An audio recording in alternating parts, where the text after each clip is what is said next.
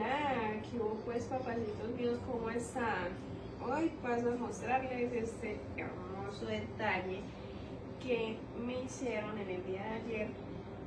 La verdad, no soy muy amante a los peluches, pero es que es hermoso, precioso, me encantó.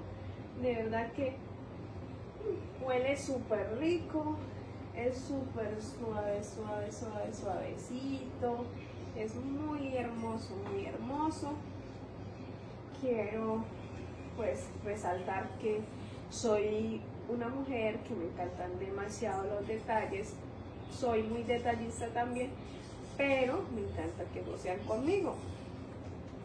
Entonces, para que conozcan esa faceta y esa parte mía, y digan, ah, pero es que nunca he visto que le den un detalle, no es detallista.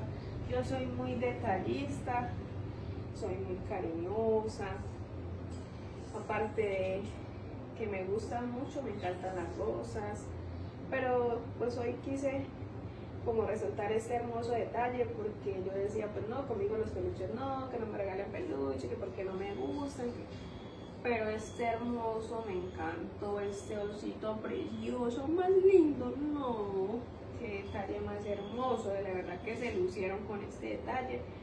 Y pues la personita que lo hizo es un amigo de infancia que teníamos más de 3 años que no nos veíamos y me hizo este precioso detalle porque acaba de llegar al país, vivía fuera del país y pues llegó a mi casita con este precioso detalle.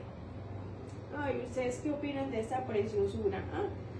Para ponerla en mi cama y dormir junto con él, porque imagínense, yo solita ahí en mi camita, no, ahora sí tengo compañía. ¡Ay, qué preciosito!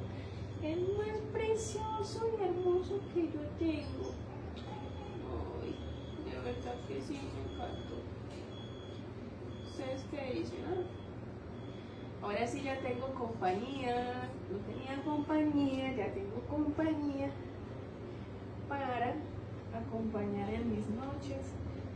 Y aparte que es súper suavecito, sirve de almohada, es bastante inmenso, me gustó el tamaño, me gustó la textura de la tela y huele como entre chicle y chocolate. Es un olor que no se logra descifrar, pero huele demasiado delicioso, de verdad que sí.